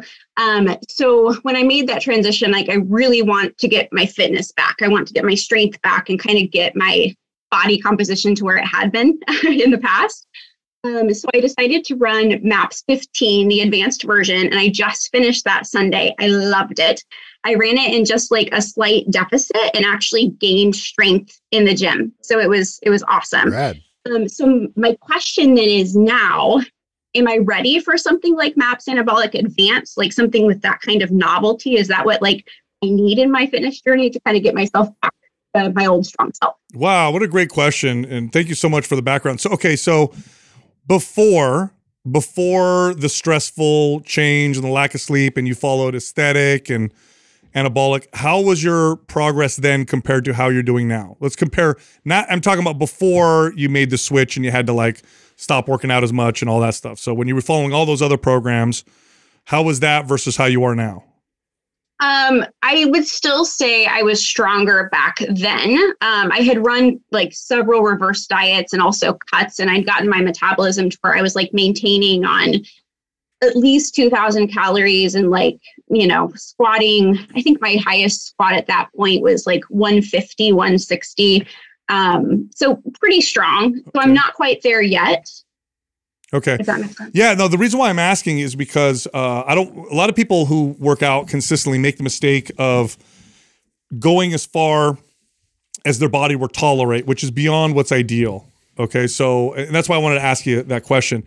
It's probably going to be better for you to do a different program after MAPS 15 and then maybe going to Anabolic Advanced. Okay. I would like to see you do something like Performance or Anabolic, and then going to something like Anabolic Advanced, or Symmetry. Actually, that's a better option. Yeah, I think Symmetry would be better. Yeah, I like MAPS 15, Symmetry, and then Anabolic Advanced. Yeah, that's great. That's actually better. Go MAPS Symmetry and then go Anabolic Advanced. But that's not to say you couldn't go to Anabolic Advanced now. Just a smarter path. You probably get better results if you did it went Symmetry first, though. Okay. That makes sense. That's awesome. Okay. Do you have Symmetry? I don't, no. All right, we'll send that to you. Oh my gosh, you guys are awesome. Yeah, Thank you. Yeah, you got it. No problem. So do that, and then after that, go to Anabolic Advanced, and then give us a follow-up. Let us know how. Yeah, I'd love to hear how you're doing after that. Yeah, will do. Thank you so much. That's so cool. No Appreciate problem. you all. Thank you. Megan. All right. Yeah, take care. Have a good one. The problem with that is so many people who've been training for a long ass time, if they all did MAPS 15, the advanced version, they'd all probably get better results anyway. I know. Right. Because we tend to push it so hard. That's why I asked that question. And I'm wondering if even then what a she was stark doing too contrast much. that would be. Yeah. Didn't she seem like a teacher? Yeah. She felt like a teacher, right? yeah. I would love to have her as a medical teacher. sales? What'd The she do? energy alone. Pharmaceutical sales. Pharmaceutical sales. Yeah, she's definitely more of a teacher, I feel like. Yeah. She doesn't look like an evil lizard person working for the pharma companies. I'm just kidding. Way to go insult. I know. It's just, I would have done I'm just having pharmaceutical fun. sales. I thought about doing something like that. Or Same. medical sales, like a striker or something like that. Yeah. Same here. They make good money. They do. But after what happened, I would have been like, I don't want to do this anymore. Yeah. No, I think Symmetry is going to be perfect for most people watching right now who are consistent. Oftentimes, reducing volume gets your body to get better results, and a program like Symmetry is appropriate for most people because most people don't train that way. Yeah, and I think that we're always pushing the like. Okay, so and I love that you pointed out that she could probably jump from 15 to advanced and be okay. But if she can do something with less volume and less intensity and get as good or more results, that's better. It's better. Yeah. It's better to go with that, which I think Symmetry is that. Yeah. It isn't gradually build that momentum. Yeah, and then after that, hit that so you can continue on. But with the I progress. will say, when you do Anabolic Advanced, if it's appropriate, and this is just the feedback we've been getting, people's gains are blowing people up. Oh, ridiculous. It is that kind of a program. Our next caller is Catherine from Colorado. Hi, Catherine. How can we help you? So thanks for having me on. Really cool to be on here. I'll just jump right in. I'm going to read my question. So I found you guys back in 2020 when all of this started. I'm really grateful for everything that you've taught me. I studied kinesiology and health science and just remember graduating hungry for more. And sorry, I'm kind of nervous. And since I found your podcast, I feel like you guys have helped me grow in that passion and helped me continue to learn. So thank you. You're welcome. Thank you. Okay, so I'll just jump right in. I'm 28 years old. I'm 5'5". I've been lifting for 10 years and I currently lift 5 days a week. I do 3 leg days and 2 upper body days. I don't really do cardio except for some jump rope in between sets.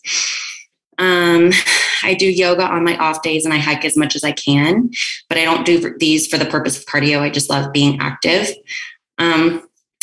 So since I quit birth control in 2016, I had amenorrhea, and I've had that since then. In September of 2020, I had some pretty severe hormonal symptoms that resulted in a 50-pound weight gain over 5 months. So it's heat flashes, vertigo, migraines, and depression. I was a really lean 120 pounds to begin with, and I was 170 by the end of it. So I cut and reversed 4 times from early 2021 until fall of 2022. With each reverse, I gained more and more weight. And with each cut, I became more and more resistant to weight loss. I kept plateauing and never hit my goal. So in September of 2022, I started bioidentical hormone replacement therapy. And I started a cut at the same time with a coach. I lost only 5 pounds over the course of 3 months. We dropped all the way down to 1350. And I reversed to 1800 calories and gained another 10 pounds in 4 months at the 1800 calories. So I was 183 at this point. So beginning at March of this year, I started Ozempic. My hormones are beginning to regulate, but still not 100%. I've lost about 25 pounds. I'm 157, but my calories are drastically low at 1200. I don't feel as lean in my arms as weight and my arms as and my waist as I was at this weight last time. My goal weight is 150 to 155 and to stay there during the reverse. I don't want to stop Ozempic yet. I want to lose the weight finally, but I'm very afraid of what the reverse is going to look like and what the damage could be from dropping so low in calories. So considering everything that's already going on, what would be the best way to reverse and keep the weight off? Should I reverse while on Ozempic? Any advice on where to go from here? Yeah. So before I answer your question, I'm going to tell you what I think you should do. And then I'll answer your question. Actually, you stopped birth control 2016. How long were you on it for up until that point? I want to say probably 4 or 5 years. Okay. What were you taking? The pill. I don't really, okay. I think I switched brands like several times. Okay. So it might have contributed to what's going on, but it might have masked something that developed while you were on the hormones that now you're starting to have to kind of deal with. My advice to you, before I answer your question, because I know that's what you want the answer to, but my advice to you is to not focus on the scale and not focus on any goals in terms of fat loss or gain or body sculpting. At your age, I would work with a functional medicine practitioner to get to the root cause. And I say at your age because this is very solvable if you do this the right way. If you don't, and if you keep pushing weight gain, weight loss, let me try bioidenticals, let me throw some peptides at myself without figuring out the root cause, this is going to get harder and harder as you get older. I don't think you're going to solve your problem, in other words, with the path that you're currently on. I think a functional medicine practitioner is going to be your best bet for figuring out the root cause of what's happening. And it may be as simple as, a gut issue. Gut health, poor gut health can cause tremendous havoc with the hormones and inflammation and the body. And it oftentimes it's oftentimes masked with hormone therapy. And sometimes people don't even have gastro symptoms. Sometimes they feel like, oh, everything else is okay. Maybe it isn't gut issue. So, and I'm just wanting to, that might not even be it, but I think the best person to get to the root cause of what's going on is going to be somebody like that. And I don't think you should focus on gaining or losing weight because that's going to keep you away from figuring out the root issue. Yeah, I 100% agree. And I wanted to address the feeling that you have of why you feel like you don't look the way you did when you were this weight before. And this is the drawback of things like Ozempic or cutting calories like this, is that you lost as much, if not more, muscle when you cut. So the weight came down, but you probably lost an equal amount of muscle as you did body fat, and or potentially more of the muscle on the way down because of how low the calories, and you're just not supporting the muscle that you do have on your body with enough calories and nutrients, primarily protein. And so you're going to run into this vicious cycle if you don't address what Sal's saying. So my recommendation, are you not in the forum, the MP Hormones? MP Holistic Health. Yeah, MP Holistic Health forum. It's free. I think I'm in the Mind Hub Hormones one, but I don't know if I'm in the Holistic Health one. Yeah, get in the Holistic Health one. That's Dr. Cabral and their team. It's free. It's free also. Now you have a coach right now that's helping you with your diet and all that stuff? I currently don't have a coach, but I am seeing a functional medicine practitioner. Oh, there you are. Mm-hmm. Yeah. So she actually is the one who put me on Ozempic. So she found SIBO. She found that I had mold in my system. Wow. So we got rid of the mold. We got rid of the SIBO for the most part. It does kind of tend to come back. But I've gotten better at kind of tackling that. So that was definitely part of the problem. And then, she's the one who put me on the Ozempic. She thinks it could be PCOS or maybe like a combination of things, or maybe the birth control. I have seen like 6 or 7 doctors since all of this started. Yeah. And she's the only one who has I feel like because it really helped me, but I still don't really know what's going on. Well, so because it can take a while, right? You can solve some of the issues, but then your body has to heal. So you solved the SIBO issue. You got tested again, and the SIBO's gone, or is it still? Because sometimes it could take a while to deal with that. Yeah, I think it was gone for a little bit. I never really retested it, but I knew at some point that I was okay, it's gone. And then I kind of get a feeling I'm okay, it's coming back. So she will put me on an antibiotic, and then we'll just kind of go from there. Is she using herbals or antibiotics? Antibiotics. I prefer the herbal method. So I do try and when it comes back, I try and go that route first. But sometimes that's not always 100% effective with all the stuff I got going on. They can work with antibiotics too. Okay, so and then what about the mold? Have you gotten retested for the mold toxicity? Mm-hmm, that's completely gone. It is. Okay. So there's a detox issue that's going on in your body, it sounds like. And this person has probably identified that. And if you're working with them, I would not focus on weight gain or weight loss. I would work on being totally healthy. That's what's going to get you where you want, by the way. So I would continue to focus on that. I would not worry too much about, cutting and gaining and bulking. I would feed my body appropriately, eat when I'm hungry, eat whole natural foods, let my body settle wherever it's at. But you probably have a period of healing that you got to go through. Now that you've gotten so here's what happens a lot of times. People have mold or they'll have SIBO, they'll get rid of it and they're like, cool, I can jump right back into, what I was doing before or what I want to do. No. Now you have to heal.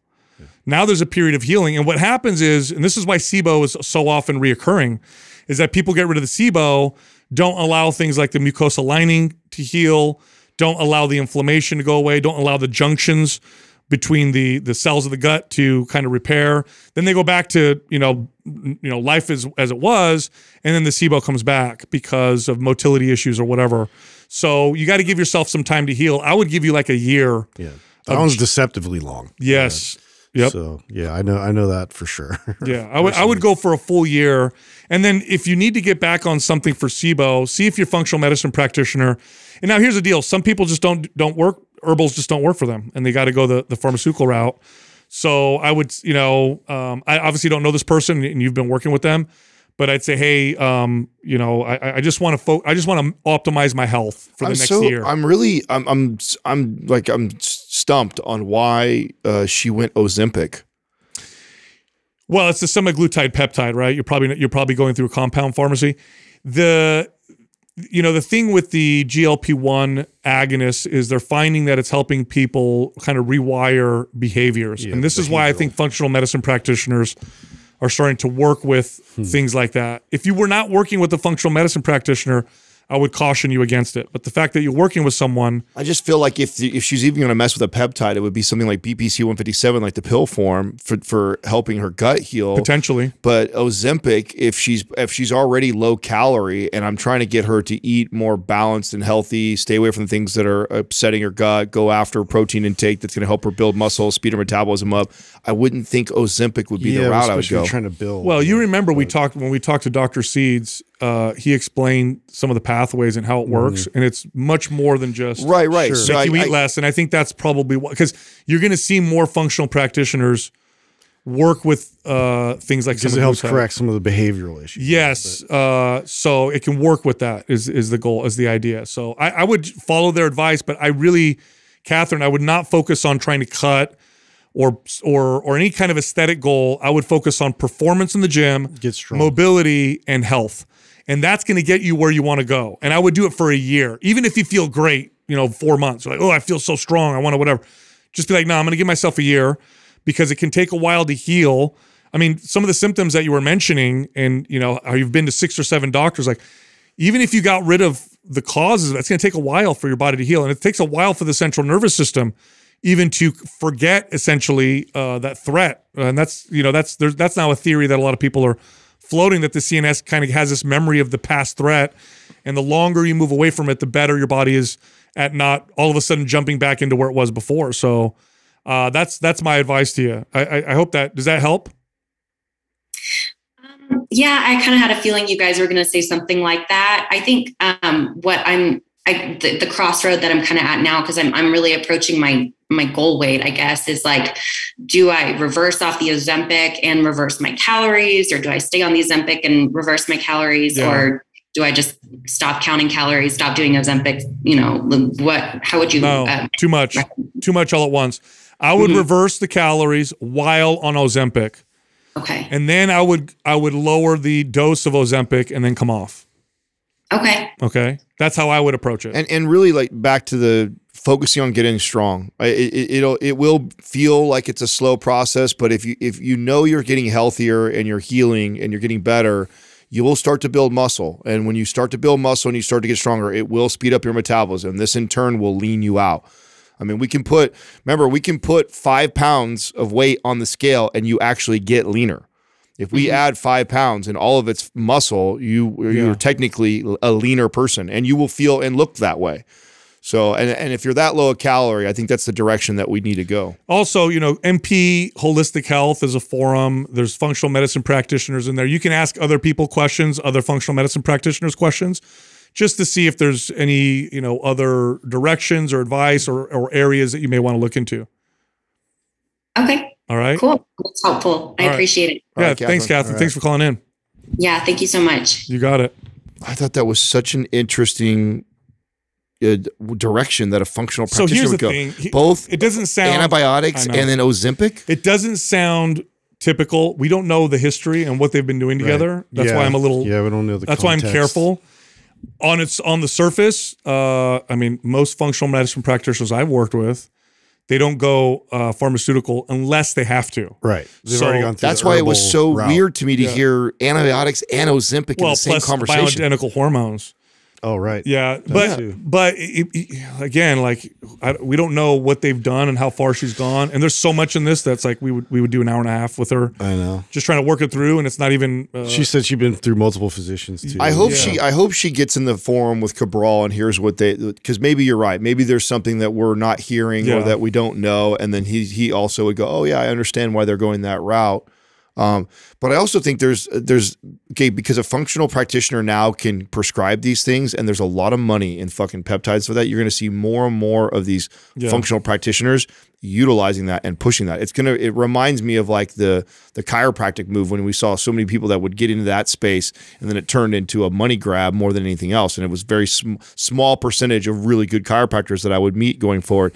I feel like we're going to see that same movement into functional practitioners with like what's going on in the peptide. I hope not. I hope not. But if they're used properly, they can be very. Agreed, dude. You're right. I'm saying I hope not because that would suck. But I mean, you're probably right. We don't know the case here. That's the only thing I'm trying to say. Yeah. And I know that there is an appropriate way to use these things. When you understand the context of what's going on, and so that's why I'm always very careful, because what I don't know is maybe they did do all these things, and then I tell her don't do that, and then she stops. And then but here's the thing that we do know. She had mold toxicity and SIBO. There is a detoxifying pathway that needed to get worked out, and she still needs to heal. I mean, she didn't get her period for years. She thinks she has PCOS. She's talking about all these crazy weight fluctuations, hormonal issues. Like there was some shit that was going on. Yeah. The mold was a part of it, but sometimes you get the mold toxicity because you're exposed to mold. The other times you get it is because you're exposed to mold and your body doesn't get rid of it for some other reason. Mm-hmm. So we don't know necessarily what's going on, but it was there's definitely something. And if she did solve it, it's going to take a while. And this is a lot of people don't understand this. When you oftentimes look, if you have a knee injury because of the way you're walking, and then you fix the way you're walking, you don't go run all of a sudden. You got to let it heal before you can go push yourself. A lot of people don't know this. Like, I got rid of the mold. Now I'm going to go do all this other stuff. Or the SIBO's gone. Now I'm going to go tempting when you're feeling really good. Correct. Like you solved it. That was my mistake 100 times. So our next caller's Josh from Ohio. Josh, what's happening, man? How can we help you? Not much. First off, just say thank you guys. You guys do a great job. Been listening to you guys since about 2019. You guys provide a lot of information. Much that I hear, sometimes don't get to the practicing portion of it or have the discipline to keep up with it. But really appreciate the info you guys put out. You guys want me to just go straight into the question? Yeah, do it. Let's hear it, Josh. All right. So this was back towards the end of June, but I had gone to the doctor because I had some issues with my shoulders. I was told last year that I had a bone spur in my right shoulder, and both shoulders have felt like they were grinding, or as if tendons, muscles were hung up on the bone spur and pulled across it one by one. This happens more so on incline lifts and when using my arms laterally and over my head. Yesterday, the nurse practitioner at the orthopedic office looked at x-rays of both my shoulders and confirmed bone spurs on each. He advised surgery isn't an option to file down those spurs. He further elaborated that my issue is a lack of cartilage between the arm bone and the socket due to arthritis. He stated I need to stop lifting heavy weight, but light weight at high volume would be okay. He did not elaborate as to what rep range he would recommend. He did say that if my shoulders continue to worsen, I will need to have shoulder replacement. Needless to say, I was bummed by the news. My question, though, is I had a couple buddies that I've talked to about this, and a couple have mentioned some peptides. Two in particular were the TB500 and the BPC157. I've looked at these two, and neither specifically mentions working on arthritis. I wanted to find out your thoughts on those. And then which programs would you recommend for higher rep ranges, and what range do you think I would be okay to do? Yeah. Well, Josh, have you heard the term when you're a hammer, everything looks like a nail? Yes. Yeah. When you ask an orthopedic surgeon or somebody in that field what the problem is, they're going to look at the joint and they're going to say, oh, I could see why you hurt. Your joint looks the way it does. But the other question is why? Why do I have a bone spur? Bone spurs often come from osteoarthritis or joint degeneration, and that usually comes from poor movement patterns. So over years and years and years. Same thing with wearing down cartilage. So in other words, I could take away the bone spurs, I could give you brand new cartilage, and then over the course of the next however many years, it'll come back. It'll happen again because we haven't really solved the root issue, which is you're moving in a way to cause these issues or cause these problems. You have movement patterns that are causing these issues. As far as peptides go, BPC and TB500, they can accelerate healing, but so what if you keep damaging the joint through poor movement patterns? It's like, like I'm scraping my hand and getting a scar or, getting a scab. And so now I'm going to heal faster, but I'm still scraping the shit out of my hand. It'll help a little bit, but it's not going to solve the problem. The root cause is movement pattern issues. So we got to figure that out. Now, the best option for you would be to work with a movement specialist, a correctional exercise specialist. Physical therapists can do this quite well, but there's other movement specialists you could hire that would work with you that would also do a pretty damn good job. Now, if that's out of the question for you, because they can be kind of expensive, I think the mobility work and isometric exercises would be the place to start. Okay, So you said overhead movement or overhead presses bother your shoulder? Correct. Okay. Can you hold a weight above your head and just hold it there?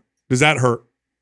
No, holding it is fine, and the pain is very short term. It is just literally like while I'm moving through the stages of where my shoulder is kind of grinding or making that movement. So here's an idea, okay? And you could try this, but if I were to train you, what I would do is I'd have you press a weight above your head, pack your shoulder, so drop your shoulder down while keeping your elbow extended and holding that for 15 to 20 seconds and staying tense.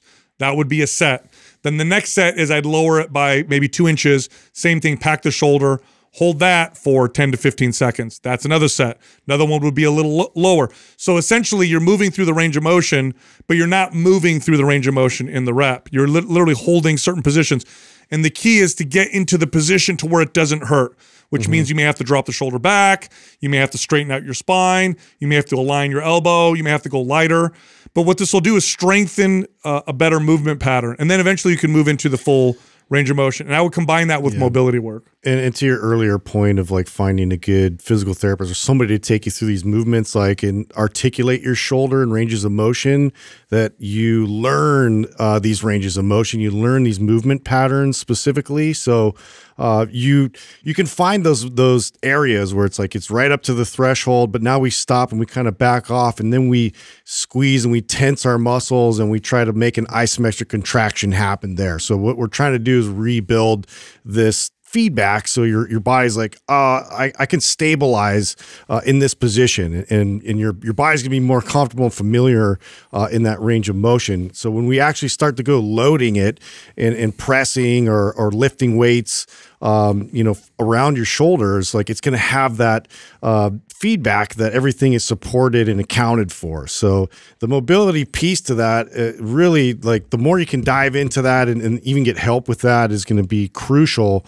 But yeah, like isometrics are beautiful for any type of rehab. And then, eventually I would even recommend from there, you go through all that work and then we get into like stuff like rubber bands where it's a little less impact, but it's going to actually help to kind of build more strength and get more blood flow and things. And it brings a bit of a healing element to that. Yeah. I think this is a really tough one to help somebody virtually. Yeah.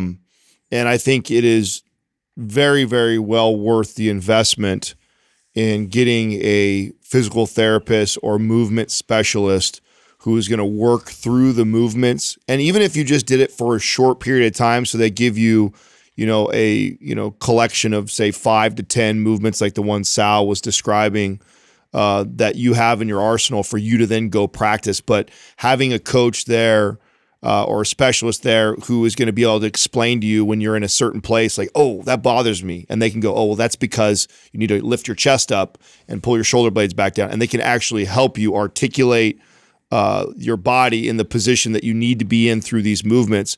Doing that online without us kind of seeing you move, I hope we can help.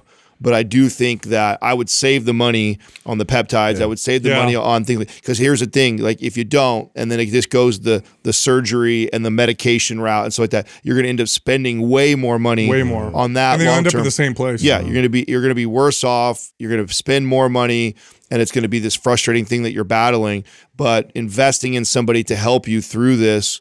And practicing beneficial movement patterns. That's really where you need to go. Yeah. In the meantime, if you don't have MAPS Prime Pro, I'll send that to you. And there's shoulder and shoulder blade mobility movements that you can practice on your own very carefully with good control, good tension. Don't just go through the movements, but do them in a controlled fashion as they're demonstrated in the videos. And in those videos, what's so great about Prime Pro is we actually have one of our favorite movement specialists, Dr. Brink, in there coaching the three of us on how to move.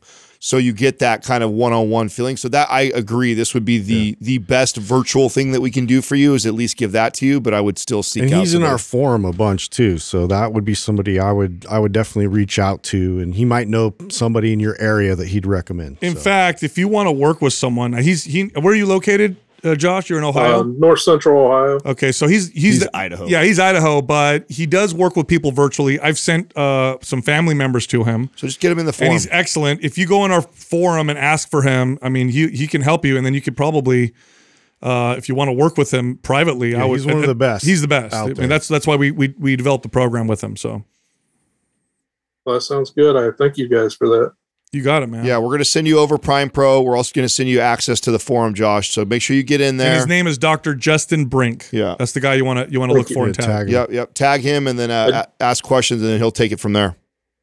I do already have the forum. Okay. If I may, real quick, do you have like a specific rep range that you think that I would be, should I continue to do my exercises in the other programs that I have of you guys, or just do the Prime Pro for a while? You need, I mean, as long as they don't hurt you, that's fine. But it sounds like you need to go correctional exercise 100%. Focus on that. Okay. Yeah. And see where, what ability you have in terms of like what your ranges are. And I think like figuring out those parameters would be super helpful for then the regular exercises. To give you something to follow right now, so you're doing something on a regular basis until we get to Brink or solve some of this stuff, go to the mapsprimeprowebinar.com and follow the little 50-minute routine that I have in there. Like that'll give you something to do. Oh, yeah, there you go. That you can like start right, like you can keep going on and you could do that's going to benefit you and help you right now.